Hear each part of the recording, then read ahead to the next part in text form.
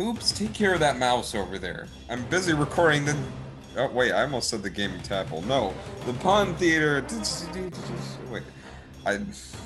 So earlier this week, I reviewed an old Tom and Jerry video game, and now we're talking about the new Tom and Jerry movie that's on HBO Max and in theaters and IMAX. So you have multiple options. It's an IMAX? Yeah, in IMAX, you can see. Wow. Yeah, Okay. you can catch the movie on HBO Max and IMAX and theaters everywhere. So if you want to get Corona to go to for Tom and Jerry, then that is a good option, I guess. The other movie, there was going to be two movies, but what I found out at the last minute, Cherry doesn't release until March 12th, which is odd because Wikipedia told me it was releasing this weekend, but I guess Wikipedia lied to me. It's in theaters this weekend, but it Oh, goes okay. All to right. Apple TV March 12th. Okay. Well, I heard it's not even been getting great reviews, so I don't know if I need a. No, what I've heard is not good. I read one where they gave it a bad review, but they were at least praising the Russos for trying to do something different than what they've been known for. I've listened to some people who got screeners for it. They talked about the film. They said the film wasn't that good, but they weren't as harsh as the total Rotten Tomatoes. I think I mean because people are going to look at this film, go see Avengers really wasn't a great story. That you know a certain group of people I will not mention, although I've been dogging so much. They'll probably use that and go, see, if this was David Ayer or Zack Snyder, then the movie would have been brilliant. Someone's going to be petty about it. I And mean, people are capable of making good movies. People are capable of making bad movies. No one sets out to make a bad movie. And no, there's lots of people that have made terrible films that have also made brilliant films. It happens. yeah. And besides, David Ayers tried to make what's his name? The guy who screams a lot in Transformers. Oh, why am I forgetting the actor's name? Is it Shia LaBeouf Yeah, or is Shia it LaBeouf. They tried okay? to, yeah, David Ayer is the guy who directed Suicide Squad and was very fussy about reviewers because he made tweets saying, "Oh, look at these people who think they know how to make a movie. Ugh, they're so dumb. Why do critics even exist?" So he went on a long rant about the critical reception behind Suicide Squad and that medieval gangster film with Will Smith. Oh, Bright, yeah, the right, futuristic fantasy yeah, Bright, cop. It's basically Training Day with D&D characters. yeah, but it Yeah. also sucked. But anyway, It's funny he's attacking the critics on the critical of Suicide Squad when most people know that that movie was heavily taken away from him and was micromanaged by the studio. So most of the negative reviews didn't even like affect him. well, I mean, he was saying that just about like, for example, his direction on Joker, the Jared Leto Joker, and some other things. Also, the other one being it wasn't just on Suicide Squad; it was also on Bright. And the funny thing is, like right after that, he makes a movie where he tries to make Shia LaBeouf a Mexican, which yeah, that movie I haven't seen, but I heard was horrible that he directed. Uh, it's another like gangster film, but they had Shia LaBeouf come out with a Latino accent or trying to sound Hispanic. Ay, ay, Uh, ay. and I'm like, dude, you have no you trying to act like an auteur. You are in no room to talk the way you write your characters today. And that same goes for Zack Snyder, who also has that same attitude. But Oh yeah, he said he would never watch the other version of Justice League ever. No, well, he also attacked people who criticized his movie too. He called them all effing idiots for saying that Batman shouldn't kill or something like that. And Um, okay, I thought people were entitled to their opinions. I mean, there's people that don't love every Steven Spielberg movie. I don't think Steven Spielberg gets not if his. it's DC. No, if you say anything bad about DC, then no, that's not entitled opinion. You are just negative. You are toxic. You don't get it. You just don't get it. Okay, Yeah. well, So I I like I'm I like Shazam. no, that doesn't matter. Like I've actually followed some hardcore DC fans on Twitter, and they put up their letterbox on top movies, and of course, Batman v Superman is number one. That or Man of Steel, Man of Steel or Batman v Superman. Those are the best DC movies to the DC fan, and Shazam would be right behind Wonder Woman, Joker, and Aquaman, and, Okay, and I Suicide would put Squad. personally, I put Shazam right after Wonder Woman, but that's just me. Yeah, I mean, hey, people have opinions, but I'm like, okay, so Batman v Superman, Man of Steel, and Aquaman, they're better than Shazam and Joker, and okay, all right, Birds of Prey. yeah, um, but yeah, I'm gonna look forward to dealing with them next month because of the Justice League. Are you gonna watch it? Yeah, I'm gonna do it. I'm gonna do it. I'm gonna watch all. That's 4 hours of your life. Yeah, 4 hours of my life. You're not getting it back. That's why I'm gonna multitask because I know that movie. Well, I'm gonna be with an open mind, but no, I'm not gonna stare at Zack Snyder's genius for 4 hours. No, unless the movie is that engaging. If the movie is that engaging, then I'll be like, okay, I want to see more. But no, if it drags on like some of his other films, then I'm gonna be like, yeah, I'm gonna check out for a little bit. I don't foresee it being good, but even No, if it's bad, I think it'll probably be more interesting than the theatrical version was, just because. let me tell you this.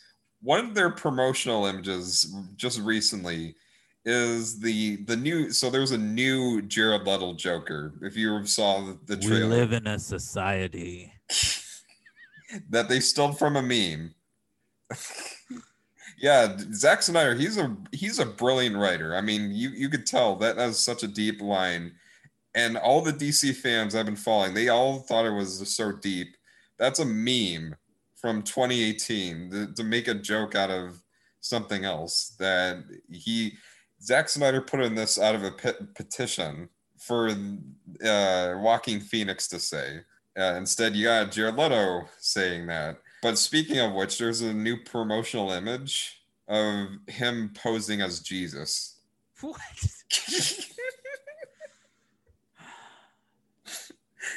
You know what? I'm gonna be honest.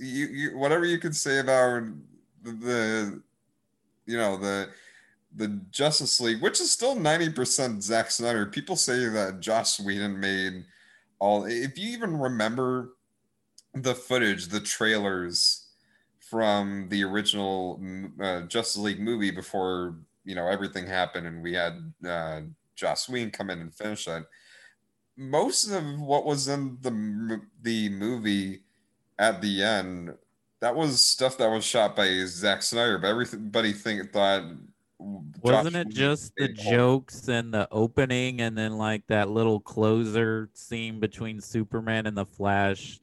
That to me feels like some Whedon-esque stuff thrown in. Yeah.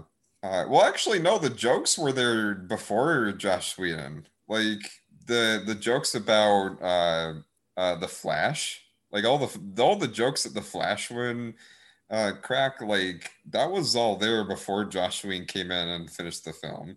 Like the part where he met uh uh Batman? yeah at his own lair, like that was one of the first trailers, and people just forgot about that. They thought Josh Whedon wrote that. I'm like, no.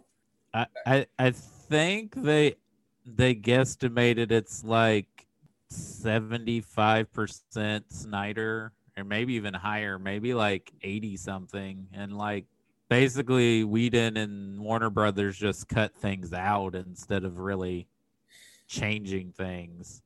Yeah, but just keep in mind the original Justice League movie is almost 2 hours. This is 4 hours long. So to say it will be more interesting, well, we hope. But anyway, Well, yeah. it'll be completely Zack Snyder's vision. Yes. So you cannot Good, make it. bad, or Yeah, bad, terrible. yeah, It'll be all Zack Snyder. yeah, So yeah. Speaking before we even get into the movies, now because there's not a third movie, I'm gonna finally talk about My Hero Academia because I've been wanting to. So I'm gonna put that at the end.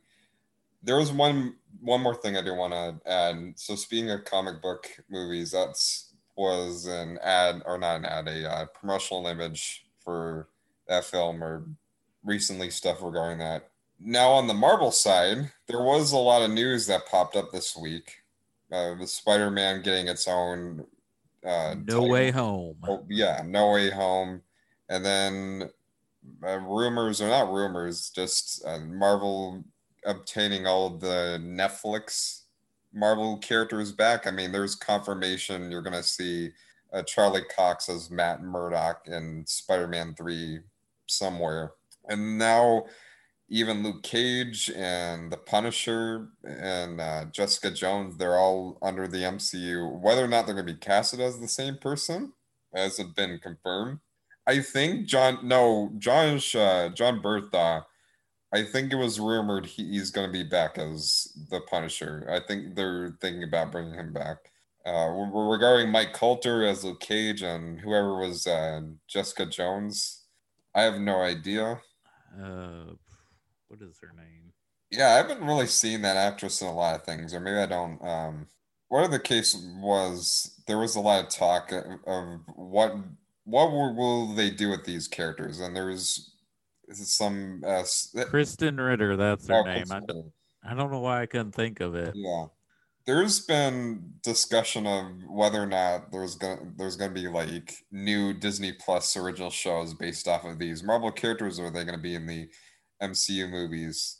Uh, the other things that we got, so release date on Loki. Loki's coming out in June, so it's gonna. I mean, they're kind of lining these shows up together with or Captain Falcon and the Winter Soldier is going to be the next one. And since they release episodes once a week, they're spreading out to where when Captain Falcon and the Winter Soldier ends, then we're gonna get near to Loki. Then after that, I mean, there's probably some other things. They have that Marvel's What If. Yeah, that's supposed to come out this Yeah, year. yeah. So that might be after Loki or what have you. I mean, they also have Miss Marvel and She-Hulk and Moon Knight. They actually just released a trailer for the adult Marvel shows. They'll be on Hulu. They got one for Modoc. Yeah, it's Yeah, gonna be animated, right? Voiced by yeah, Patton Oswald. yeah. So I'm interested to see what they do with that. But the one that's gotten controversy is are them coming out to say that Blade will be rated PG-13. Hmm. And then there was Kevin Feige coming out to say that they don't have plans for any more R-rated Marvel films outside of Deadpool. Right, because they did confirm that they were gonna do a Deadpool 3, and it would be rated R. Yeah.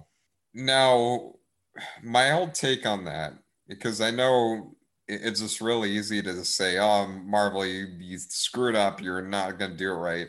Marvel has proven time and time again that they can find some way to make something work. And if they don't, then I mean, I'll definitely come out. If Blade sucks, and it's PG-13 rating, or it's not true to the character, then okay, I will definitely agree to that. I mean, he is a vampire after all. Yeah, but I mean, I'm not upset. I know the Wesley Snipes films were rated R, and that was mostly due to graphic violence. But you can tone down the gore and the level of violence and still do an entertaining vampire action film in the PG-13 realm. So I'm gonna wait and see what they produce before getting up in arms. And they got a great lead actor for the part. Yeah, I mean, an amazing actor, actually. The thing is, a lot of people forgot that most of these characters, even though they're popularized as rated R, they've been actually even PG for the longest time. Blade had a big part in the Spider-Man cartoon, and there he wasn't chopping people up and being super gory. And I think they can walk that fine line if it's done right. I mean, I'm again like you. I want to see what they do. I'm not quick to judge. Plus, I'm gonna be honest. I thought Deadpool 2 was not a very good movie, partially due to its obsessiveness over the R rating. Like it doubling down on being radar just for the sake of it. And I felt like, okay, there's a point where you can abuse a rating and it will harm the storytelling. Or at least the level of the jokes or the level of the comedy, because that's what Deadpool is. There are plenty of people who still love Deadpool 2 as well as Deadpool 1. I was one of those people who did not. And I looked at that and even seeing bits of the PG-13 cut they made, I was like, you know what? This character isn't required to be rated R, but they are gonna still do it. And I'm like, okay, if you got something funny or something clever with part three, and it's not just gonna be just f bombs left and right and gore all the time, then that's awesome. And that's all I have to say about Blade. I mean, I really enjoyed the first Blade movie, but looking back at those films, the first one is highly entertaining, but the sequels, they Now, I enjoy the Guillermo del Toro one, Blade okay. 2. That's fun. But yeah, the third one is a little is not so great. So, but even then, like compared to the MCU movies now, I'm I actually don't think they're as good. Because while Blade is great, the first one, there are still some cheesy things about it and things that don't hold up. Like, I mean, there was this whole argument with when Black Panther came out and said, "Oh, you think Black Panther is the first?" But Blade was the first black main character, and then someone made an argument that I thought was really interesting that yeah, Blade is the first comic book adaptation protagonist, but it's not seen on a large scale. Also, Blade was still a character that he wasn't a character who was doing like his he wasn't taking command, like he had to be bossed around or be ordered around by people who are not black. And the movie's not about race either. I mean, we do have two African American leads in the movie, Yeah, but Black Panther is more representation. I mean, we can't knock Blade not only for having a superhero of color as the lead in the late 90s, but also it kind of is what kickstarts where we are now with comic book movies. yeah, Like, no, I that should never be ignored, and I was super excited to see Blade coming back and with Muhammad Ali as the new Blade. It's just that, yeah, you look back at the film, there are things that could be improved on today. Like I don't think Blade is a flawless film, especially not the sequels. So I'm not wanting the new Blade to be exactly like the old one. I'm not even wanting it in general. When you make a new movie, make a new movie. The worst you could do is just try to recapture the same thing. So I'm well, wondering how you. They did hire a female director of color also to direct the film, so this could be an interesting take on it as well. As Yeah. all the previous Blade films were directed by men, and only one of those men were not a white man, and that was Guillermo del Toro. Yeah, so I think there is room to make this new Blade better despite being PG-13. I mean, Disney's got a whole they have a whole MCU that is just centered around being PG-13. Honestly, you can make some dark and some deep imagery being PG-13, and Marvel has already done that before. And especially Black Panther, there were some definite dark scenes in that film. I mean, Black Panther, you could argue some of the stuff they explore in the Iron Man films, Yeah. Winter Soldier. I mean, they've been able to tackle these PG-13 ratings and not feel dumbed down. But, they also want that mass audience, and you're not going to get a mass audience with an R-rated film, and you're not going to get as many kids to see the film. Yeah, and they want to make Blade be a part of this universe. So the question is, how will it, or how will it even stand its own? We'll just have to find out. But again, I really don't want to fuss about a rating because honestly, a, a rating does not, to me, does not amplify how good or how bad it will be. It depends on what you do with it. Exactly. If it's needed for the story that you're telling, it's fine. But making a movie R rated doesn't automatically make it a better movie. No.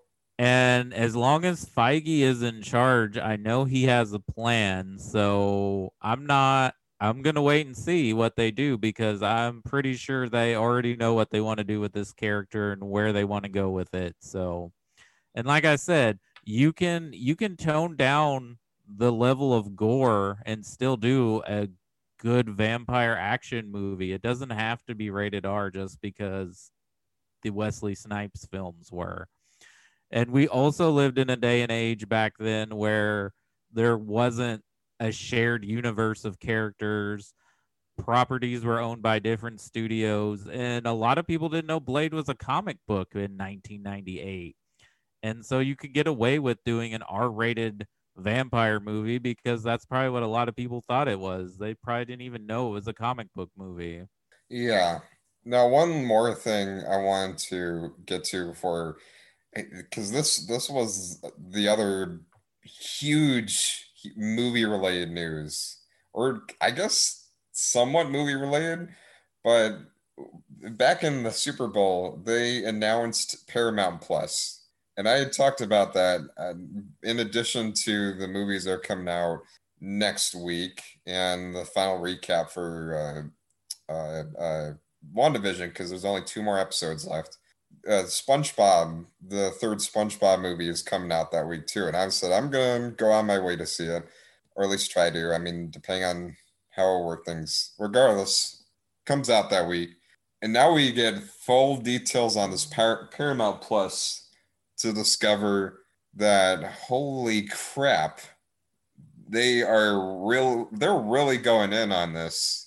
So the whole deal with this is that they got all these Nickelodeon properties and they've announced so many things. And some they already have production. They even said we're releasing this on day one.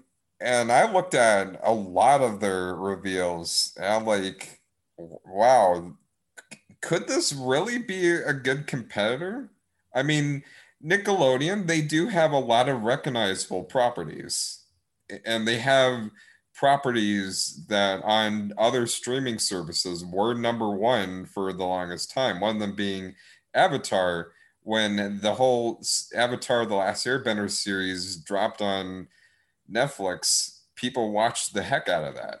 So do come out and say we have a whole Avatar universe uh, plan with starting with a new animated movie and then coming TV shows set around the world of Avatar and Legend of Korra, run by its own creators, which that is another great thing.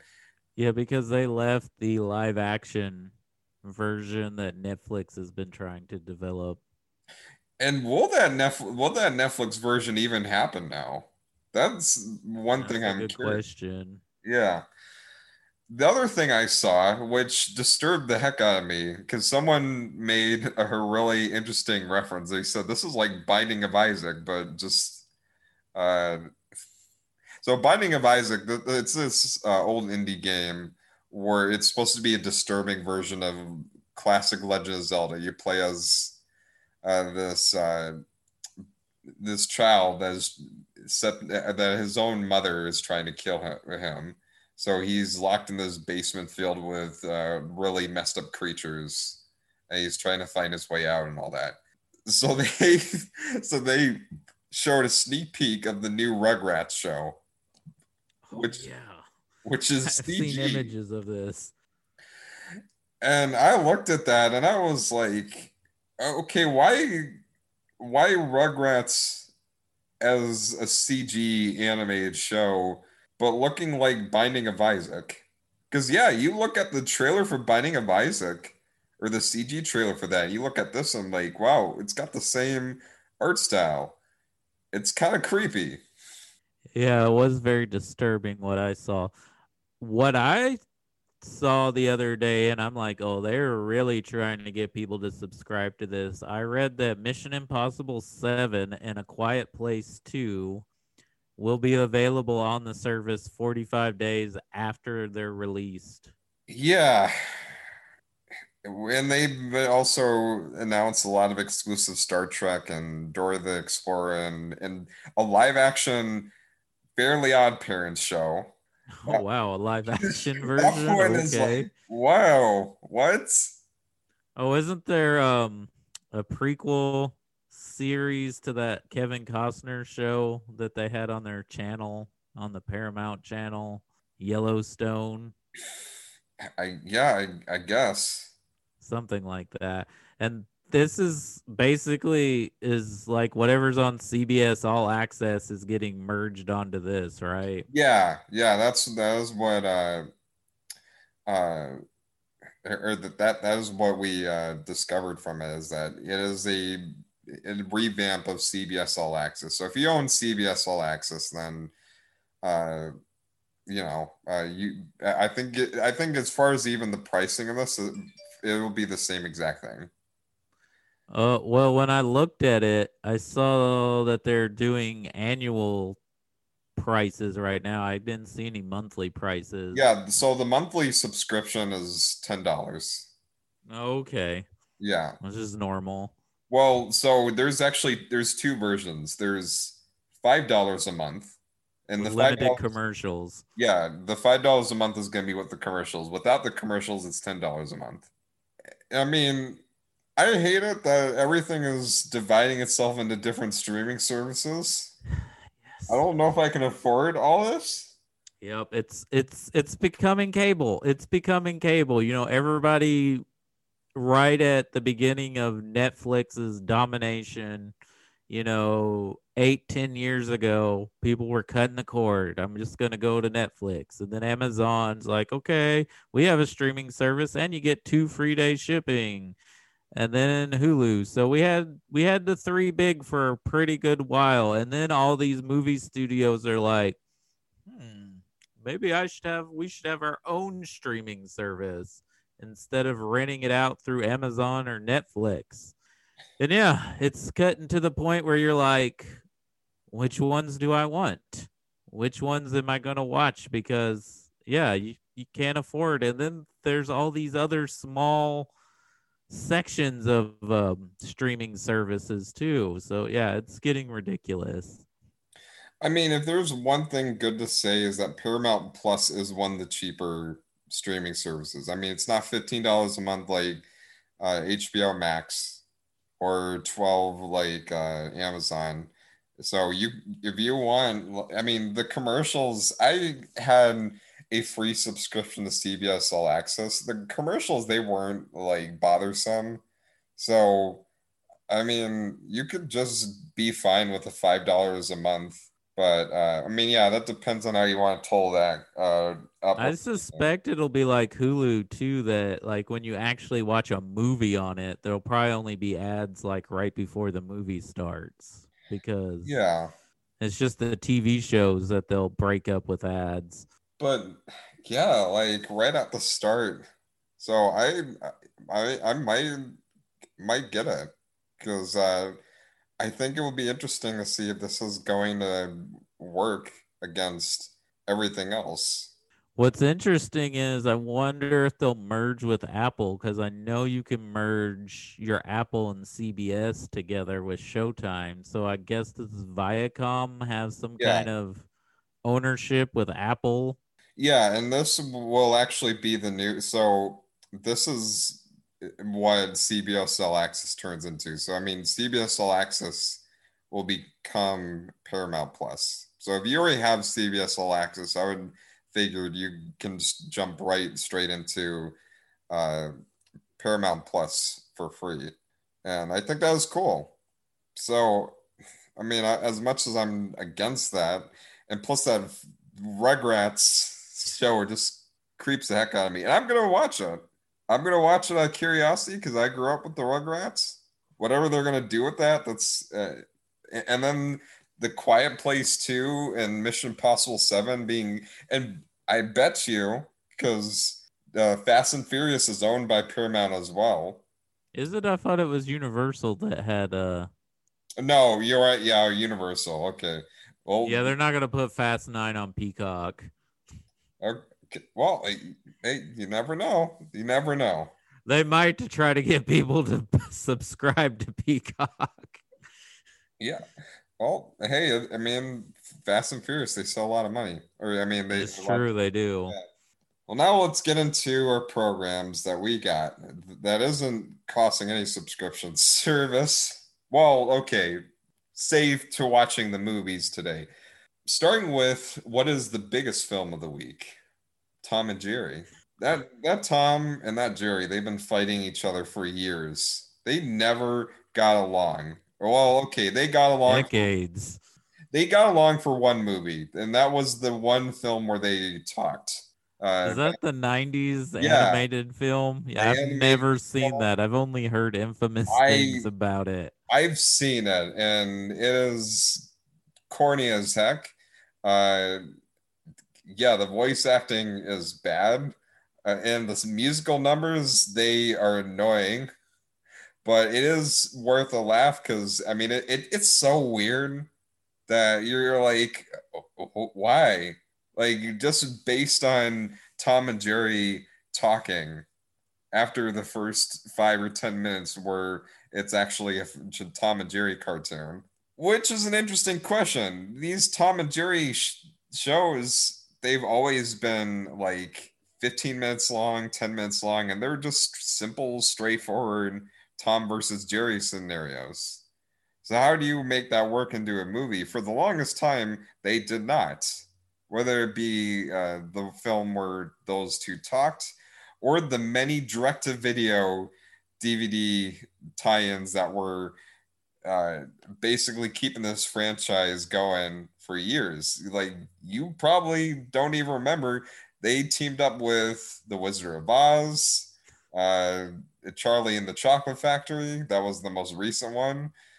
I think they even did one with Wacky Racers and WWE.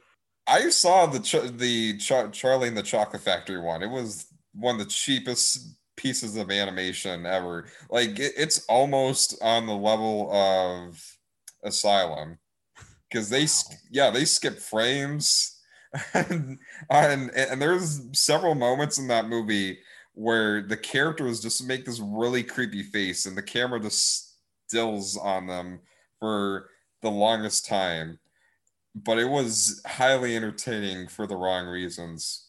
And yet it was a film where all what they did is just retrace the scenes and lines from the original movie. Just Tom and Jerry is in the corner doing a physical gag every now and then.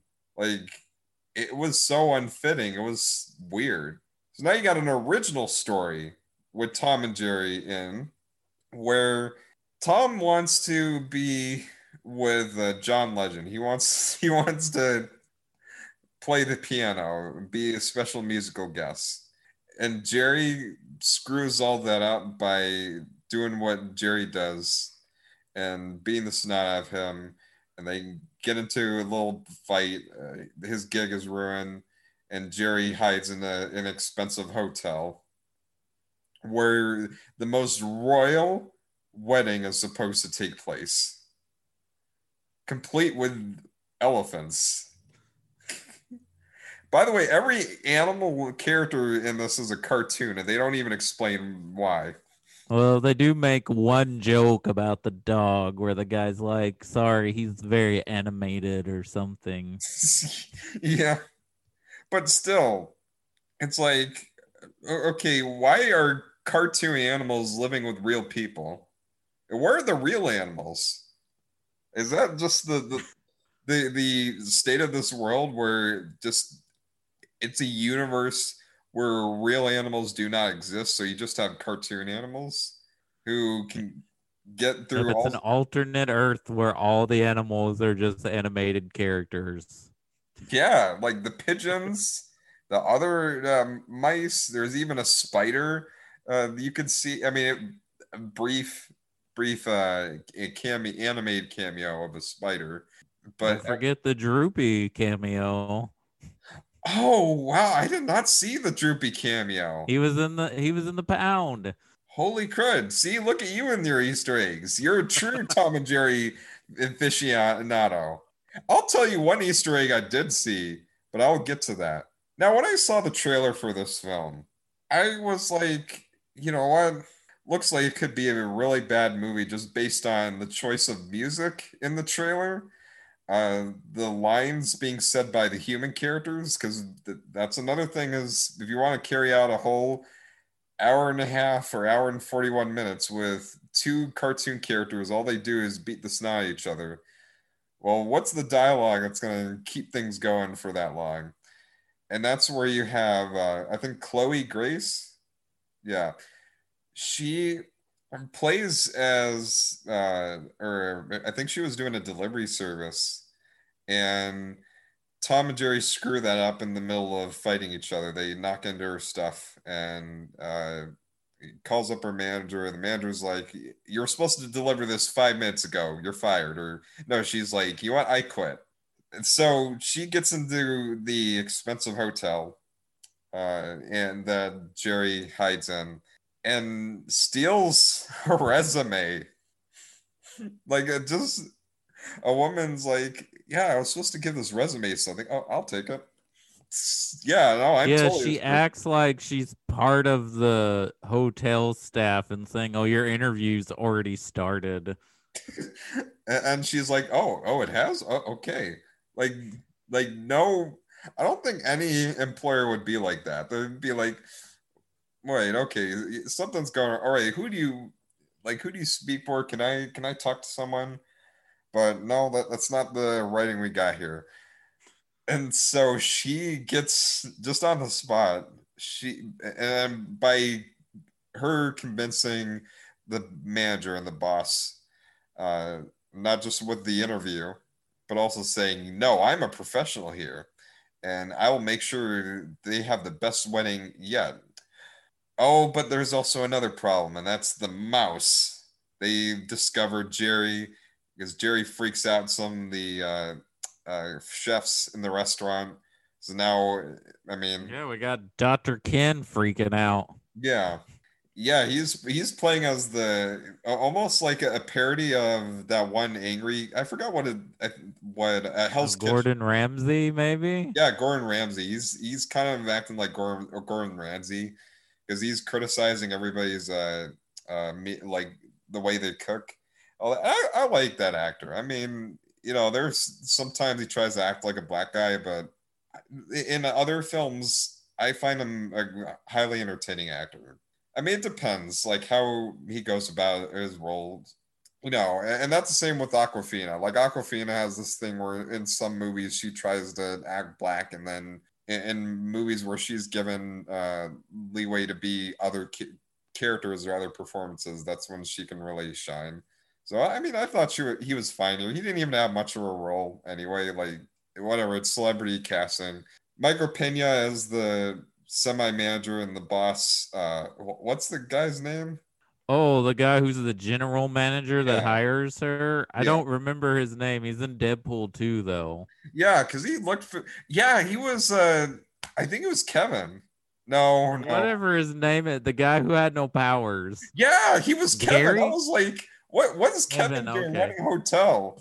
Maybe Deadpool shows up in a extended cut of the film, and then he goes after Jerry.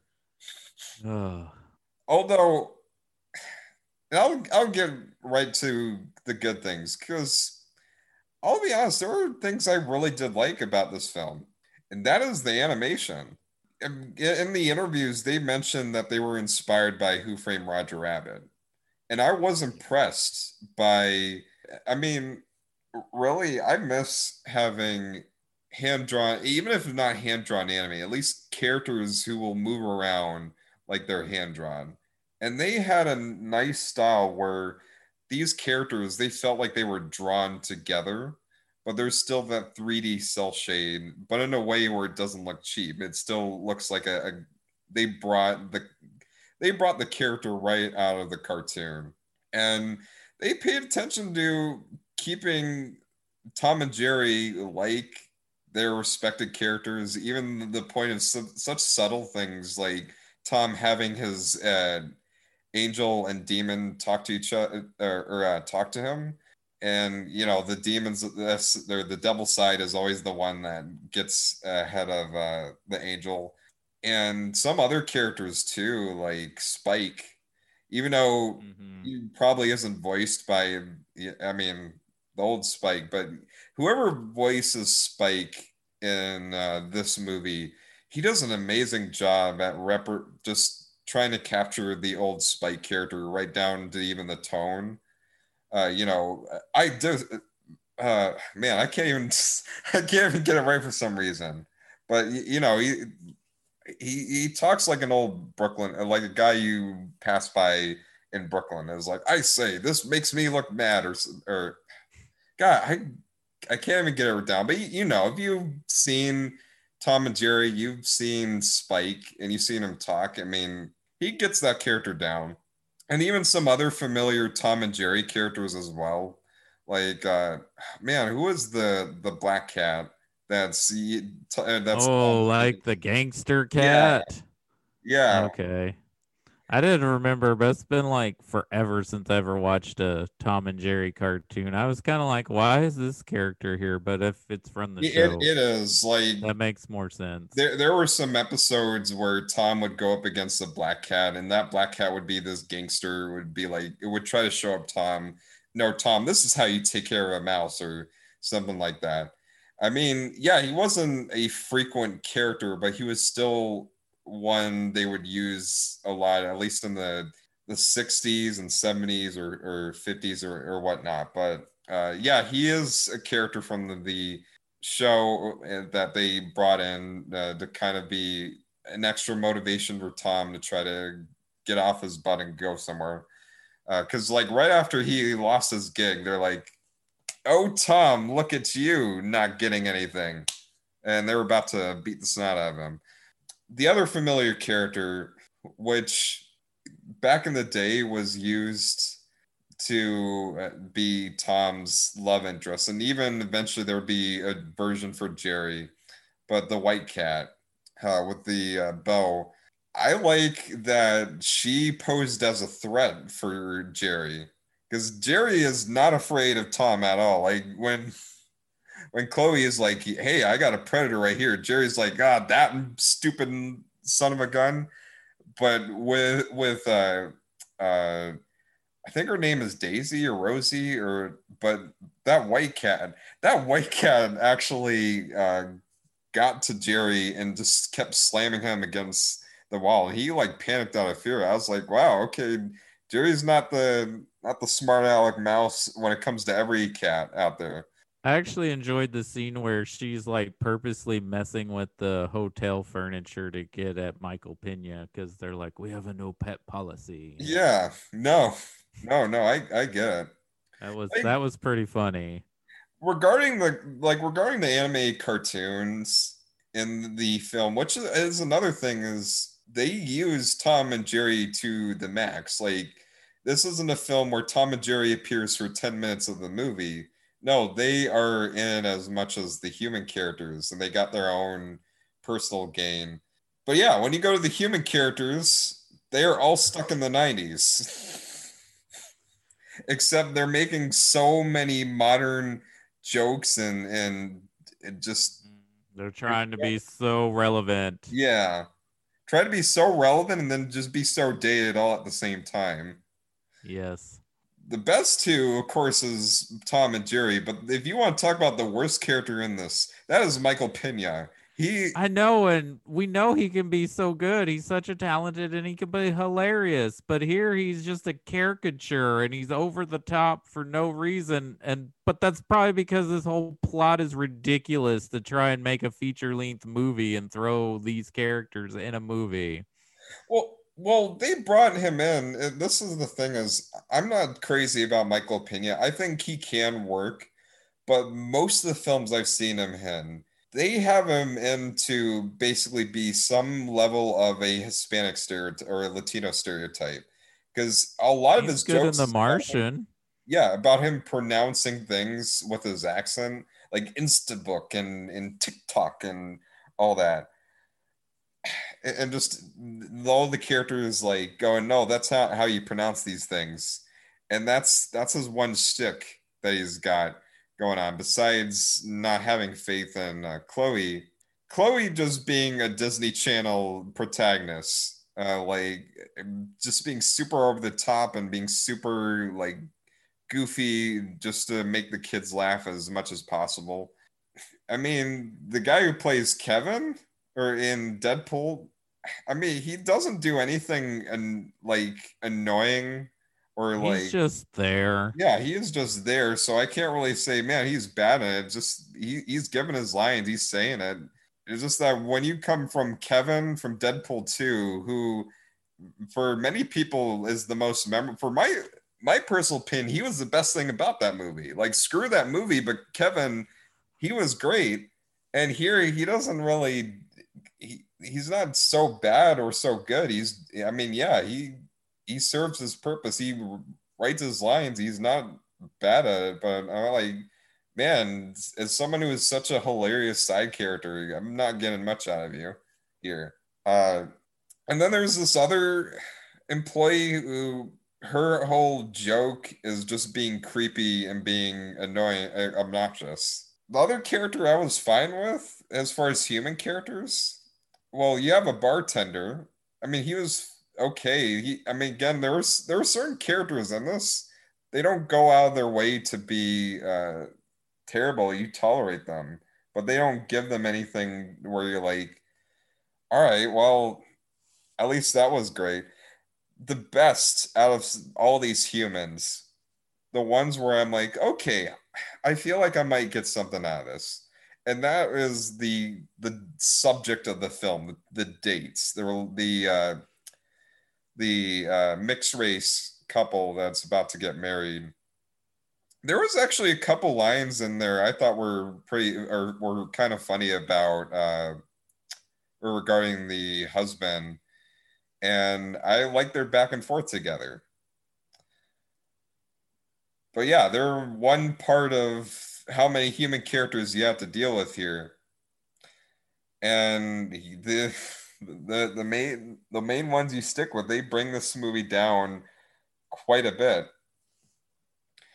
And I was like, man, I just want to see more Tom and Jerry. But even then, I like them. They're doing a lot of slapstick humor you've seen in the original cartoon, where it's like, okay, have they exhausted everything? They like the joke about uh, Tom getting zapped by lightning or getting slammed in the face with a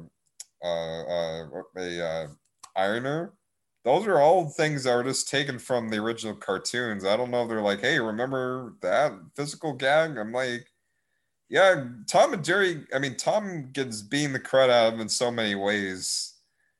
I don't think there's any relevance to the cleverness of that. But I'll say on the good side of that, this movie does exemplify that for the longest time we've rooted for Jerry as sort of the good guy out of the two. Jerry's a punk because yeah, you see like he's stealing diamonds and he's trying to make everything horrible for everyone. And I like no, I said sometimes I root for Tom, except for Tom is just so dumb. Like he gets easily fooled by Jerry for anything he does. And that that's where like, okay, but this movie makes me understand the whole dynamic between those two. And the fact that they just love it. Like you get the feeling that Tom loves getting beaten the snot out of Jerry, and Jerry like this whole cat and mouse chase. It's like no, this is their way of loving each other. Like this is the type of dynamic they've had, and I think there is something humorous about their whole friendship just being them being the snot out of each other and just being okay with it. And once all things done, they just go back. Like they have this addiction of being the snot of each other. Even when Chloe says, "You two be good and behave," they do not. And I do find that very fascinating about those two. Like again, I'm drawn into that part, just not everything with the humans, which is sadly a good portion of this film. But there are even times where they take these two and and do the same commit to the same mistakes they do with these human characters, and that's put all the slapstick on, not the slapsticks but all the modern references and dated things with these characters. I mean, there was a teaser of it where Tom was doing the backpack kid dance, and I looked at that, I'm like, okay, why? But I brushed that off. I'm like, all right, that was nothing. The last act of the film, their way of saving the day when all the destruction happens is to get to the main car on a skateboard. Which you've seen this in the trailer. This is not a spoiler. But yeah, they do some A 90s Wi-Fi capable skateboard. a Wi-Fi capable skateboard, but still they're doing like tricks. They're getting to the subject of the matter almost like it's Tony Hawk. Like they might as well do an alley like they were doing tricks while they were on their way to get to, and not only that, but besides feeling 90s ish with these little skateboard tricks, it also feels like Toy Story, the original one. Well, yeah, because the whole final action sequence in Toy Story involves a remote control car, and which this one it's a drone and with vehicles. Yeah, yeah, it's Yeah, and the basic. whole goal of it is to try to get people like to. I mean, there's no twist here. There's so much cliche under the definition of it because they cause so much destruction, and the characters just brush that off like they they like they destroy the lobby floor of the hotel, and Chloe just goes, "Yeah, that's Michael Pinion's fault," and the manager is like, oh, yeah, it must be Michael Pinion. Okay, you're fired, and now you're the manager." And I'm like, so much of this, I feel like does not even feel authentic to how hotels operate. Not at all. This is a poorly conceived and contrived script and just doing ridiculous things. I don't even know how they got some of these actors to be in this movie. Do like Michael Pinion's been in so many bad films. I have no I don't have any sort of like actor credit for actor people like Michael Pena or Lil Ray Howie, which by the way, with some of the voice cast choices for the anime cartoon characters, I was like, why? I mean, I like Spike, but then you look at the other characters, there's a lot of black voice actors, but portrayed in the black stereotype, where they're like, "Oh my gosh!" Like they're very sassy. They're very, they're they're what racist people think of when they think of black people, and I'm not okay with that. That did make me feel uncomfortable because that's what I will say. While I do appreciate the appearance and what the reason for, forgot the character's name, but the gangster cat, his delivery with his lines, I was like, wow. And this is directed by a black man, and Tim he's looking at, Story. yeah, Tim Story, and he's looking at all the voice performance and how like they're exaggerated, be like, oh, look how funny they sound, because they're, yeah, I was uncomfortable about that. Like I mean, I get there. I have quite a few black friends, and they all have their own vocal range. I mean, again, people sound like people, but I mean, you would, if you get what I mean, there has been this long in Hollywood for the longest time of how black people sound like, and you just hear the performances of all the black voices in this. So like, yeah, this feels demeaning. But as a film, it's okay. I mean, I saw the Rotten Tomatoes and the Metacritic. I don't think it's as bad as the critic. Oh, I haven't seen the score. What's the score? On Metacritic, it's like a 33. Okay. I think it is a below average film only because of how much, well, what I said. But there are some very entertaining things with Tom and Jerry to where I'm like, okay, if a kid who does not think too deeply into the voice performances, and they just want to see Tom and Jerry on the screen, all right, fine. Like, really, there are worse Tom and Jerry movies. I would watch this over the 90s Tom and Jerry film, and even some of the other bad, I mean, some of the worst kids movies I've seen this year and even previous years. I would see this over Ella Bella Bingo, which I thought had a much more racist portrayal of black people. But this is still not a good movie. Do you have anything? Because I've been talking a bunch. What do you have to say? Uh, I mean, I wasn't gonna say much of anything positive about this movie, but I Oh, will say I agree with you that I did like.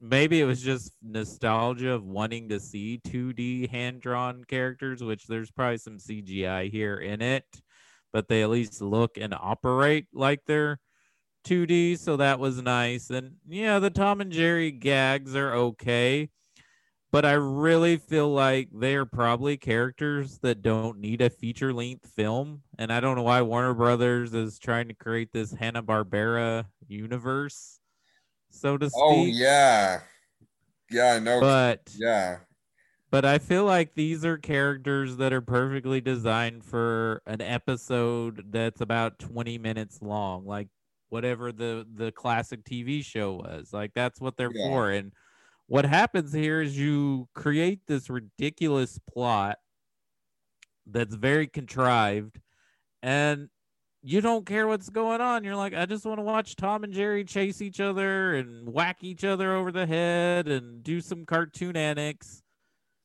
And yeah, and I feel bad for Michael Pena in this movie. I know he got paid, thankfully, but like he's a better actor than what he's doing here, and it's terrible. And how they got Chloe Grace, I don't know how to say her last name, to do this, I don't know, because she's good in other things too. This is, it's just bad. It's not a terrible movie, but it's just a waste of time, and they could have just created like a Tom and Jerry animated series instead of doing a movie.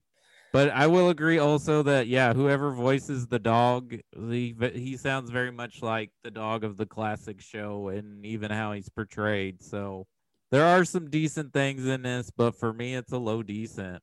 Yeah, I would give it a regular decent, just because I was entertained in parts, but yeah, there were parts of it I was like, this whole film is trapped in the '90s, in the worst part of the '90s, Yeah, and the jokes they're using, like what you said, the skateboard tricks, just its execution is something that I would have saw as a kid, and like it's almost 30 years later.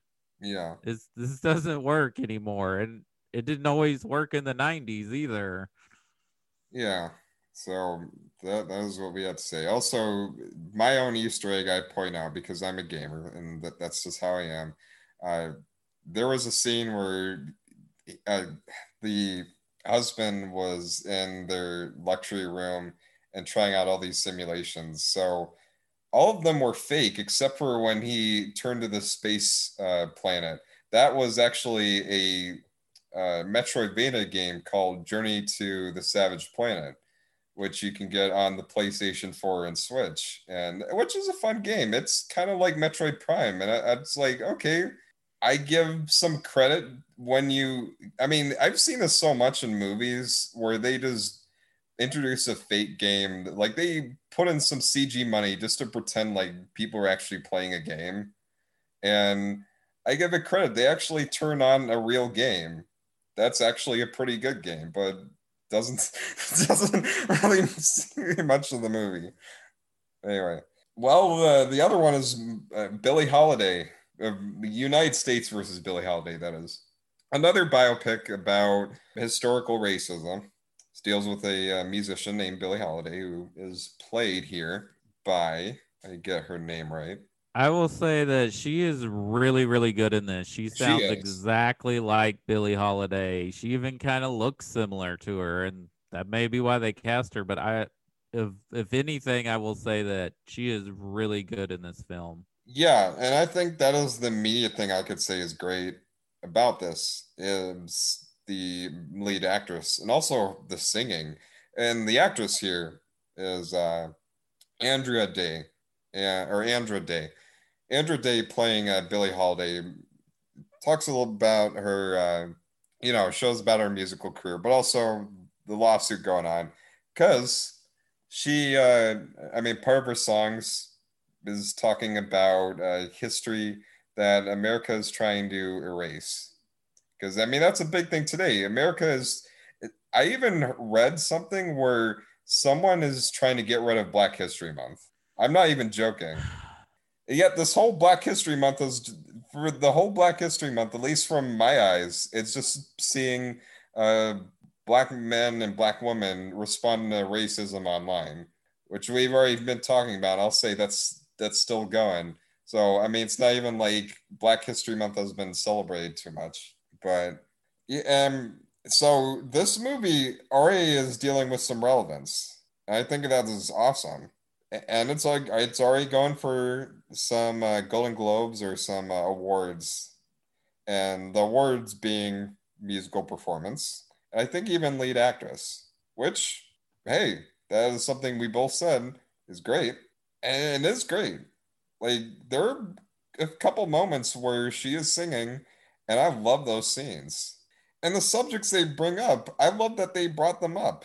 Because yes, this is something we do need to think about, that America's trying to paint itself like the best country in the world, and at the same time trying to pretend like its mistakes never happened or its mistakes were as little as possible. And that's where you see so many people going like whenever there's horrific things that are happening and it's being publicized on the news, wait, this is not what our country is about. So there's some important relevance to this film. And like we said, we talked about, despite a lot of these films also being struggle movies in a way, there's a reason for them to exist. And there's some other great talent here. Lakeith Stanfield and Trevenant Rhodes. Yeah. Yeah, he's probably the second best part of the movie. I would say that they probably could have developed his character a little bit more, but at least he's the other one that gets the most going on in the film, and I like his arc in the story. Yeah, you know what? You hit something that I was also, I mean, just a little ashamed to say, and that is this movie is so great at singing, but when it comes to the story, it feels like it's not fleshed out enough. I know that's exactly how I feel because I feel like there's an interesting movie here, and yeah, every time she's singing and they incorporate Billie Holiday's music, it's great. I did not know that that's what that song was about, so I learned something, and that's why these movies need to be made. I'm still getting learned about the atrocious things our country has done to people of color, and that and I, okay, I'm gonna spoil something, but it's not really spoiled because this is based on a true story, and this Yeah, is stuff that's going on right now. That th- our government has not passed that lynching is illegal. That's crazy. yeah, that was at the end of it. I was like, and I mean, I've heard stories that black people are still getting. I mean, it's not like I wasn't already aware of this before the film, but the fact that just in bold letters at the end of it is like, yeah, this is still a debate whether or not it's okay for black people to be lynched. Why is that Yeah, not it's immediately? 2021. It is 20. We are 20 years into the 21st century. This shouldn't even be a debate. No, but that's just what race. I mean, this country building itself off of racism. It's, you know, Well, and people don't want to bring it up. They're ashamed of it. They want to just sweep it under their rug like it never happened. all still happening. Why Yeah, it's still going on and people are struggling. Like you've been talking to individuals who have to deal with this on a daily basis in their lives. yeah. And so I want to even just root for this film, but holy crud, it just feels rushed. Like it's 2 hours long, and I feel like part of that time should have been focused on strengthening the story, but the fact that a portion of this is devoted to music is both of the movie's greatest achievement and also its biggest downfall because that music is covering up time that could be focused on stretching out more of this. Instead, you're looking at a 2 hour movie that's just got a lot of great ideas that aren't fully together. Yeah, I feel like they had an idea because it centers around this song, Strange Fruit, right? And the government telling her, you can't sing this song. You can't sing it because it's about, people, black people, African Americans, people of color being lynched by white people, and that it's not illegal. And the government doesn't want her to sing it because they say it incites riots and gets people upset. But in truth, they just don't want to hear about it because they don't want to be reminded of the terrible things they allow to happen in their country. But then they also want it to be a bio picture about Billie Holiday and her music and her life. And, when you do a bio movie on a musician, you want to cover their music. But I feel like the two don't intersect well, and we don't get enough of either to really make a very compelling film. We just get, oh, this is a good idea for a film, but it doesn't quite come together. And it's really this lead actress's performance that even makes it remotely watchable because of how good she is. Yeah, I mean, man, I just feel because I want to really love this film, and but because of that, I came in just wanting more and feeling like I'm just not getting enough. But I mean, it's the filmmaking and the performances are great. And I just wish the script was focused. That's really all I could say about it. It's a real shame, but I still I would still be I would still recommend out of a curiosity to watch it. Because while it is not focused, it's not bad. Far from being a bad movie. And there are some great things about it that make it worth at least one curiosity watch, despite being so long. And that is why I would recommend it as something you put on TV to watch the incredible parts of that film and skip through a lot of the padding, or at least just not be around while the film's trying to catch up with itself. And to keep a locked on note for that message at the end that I think we all need to, be wary of. But yeah, for that, I just give it a high decent. I'm gonna agree with you. A high decent. I think you have an outstanding lead performance here. Incredible singing. It's very educational. It's very thought provoking. I think people should watch it just so they can learn. And that's how we become better people, is by learning and growing. And honestly, it's not that hard to treat people like human beings, and that's what we should be doing. But like I said, I think the combination of trying to do a biofilm about her life as well as focusing in on this one particular aspect of her work in life doesn't quite come together, and they should have focused on, probably, since it's called the United States versus Billie Holiday, probably focusing on that aspect of the film. Yeah. And just kind of becomes a little underwhelming and doesn't quite come together. And that's disappointing because I think there's a really good movie here. Yeah, same. Now, one last thing before we end on this. So, you want to know more about the actress, who I think is great, and one other positive thing is that it brought me to this actress that I have not even seen before, who is a songwriter, and I felt like, wow, that worked on how well she was able to or perform as this historical figure, because she does write music, and you can probably check her out on Spotify, Andra Day, or her music is probably out there. So her debut album, Cheers to the Fall, released in 2015, and she is in her 30s. She is 36 years old. So I mean, young, and just and she's done other songs too. Rise Up, main Oh, song, yeah. okay. Wow. Yeah, I didn't know that. I had no idea who she was, but I've heard that song. Wasn't that in Was that in Selma, or was that was in a movie somewhere, I think. Yeah.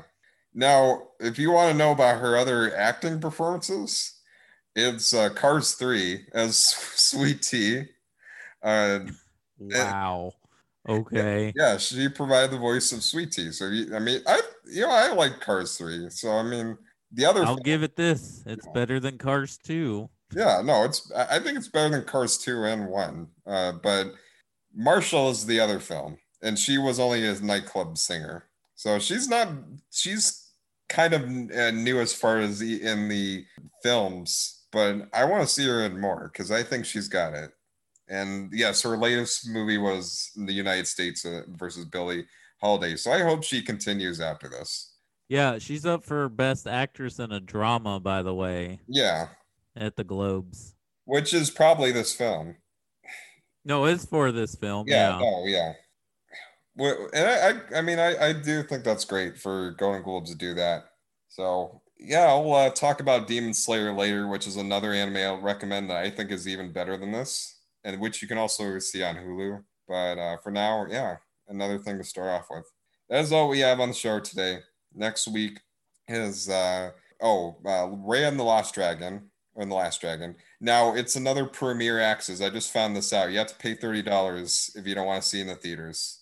I'm gonna bite the bullet, but I think that it's an interesting discussion to have regarding that. The other options, if you don't want to pay $30 for Raya, is Coming to America 2. The sequel is coming out that week, and I will also watch the SpongeBob. So you're gonna subscribe to Paramount TV Plus Yeah, and I'm gonna watch do it. I'm SpongeBob. gonna do it. Or I'm gonna get the. I mean, there's gonna be a trial for it. Oh yeah, I would assume. Yeah, Are we gonna do that Friday or Saturday? Friday, because Okay. I know Justin wants to get back in. He's like, hey, could you move to Friday? Now these next two Saturdays, I'm just packed with interviews with diverse creatives like next Friday, next Saturday, for example, I'm interviewing the Mako Girls, and they're a pop band, kind of like J-pop, except for it's a black pop, and I think that's really interesting. They're also another group of people who've been harassed online by trolls, so that was another thing I found for them. But Well, Friday works better for me because yeah, we have to go on a massive road trip looking for a place for my stepdaughter because she's about to start graduate school in the fall and it's yeah, spring break. I mean, we're not going to spring breaking. We're just this is an important trip, but still, I don't know my availability Saturday because we'll probably be on the road. yeah. I'll say probably either the second or third week. If Justin is still only available on Saturday, that's when I'll move it to Saturday. But yeah, next week will be Friday. Okay. So yeah, Pawn Spread's different podcast hosting platforms, and yeah. I mean, you know all the stuff, the Facebooks and the Instagrams and all the goodies, and Film Nerd 85. But you're going on a road trip, so I bet the Real Rejects that's taking a break.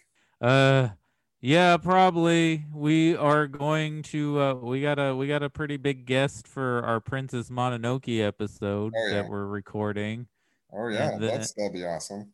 yeah, we have yeah, I'm excited. Our guest, we had to find a new guest and someone who's a podcaster said they'd do it. So I was thrilled that they're willing to do it. And so we should be finishing that up soon. So then the episodes will be dropping soon, I hope. And then we will be prepping our James Cameron series probably sometime next month. Yeah. So till then, take care. Bye.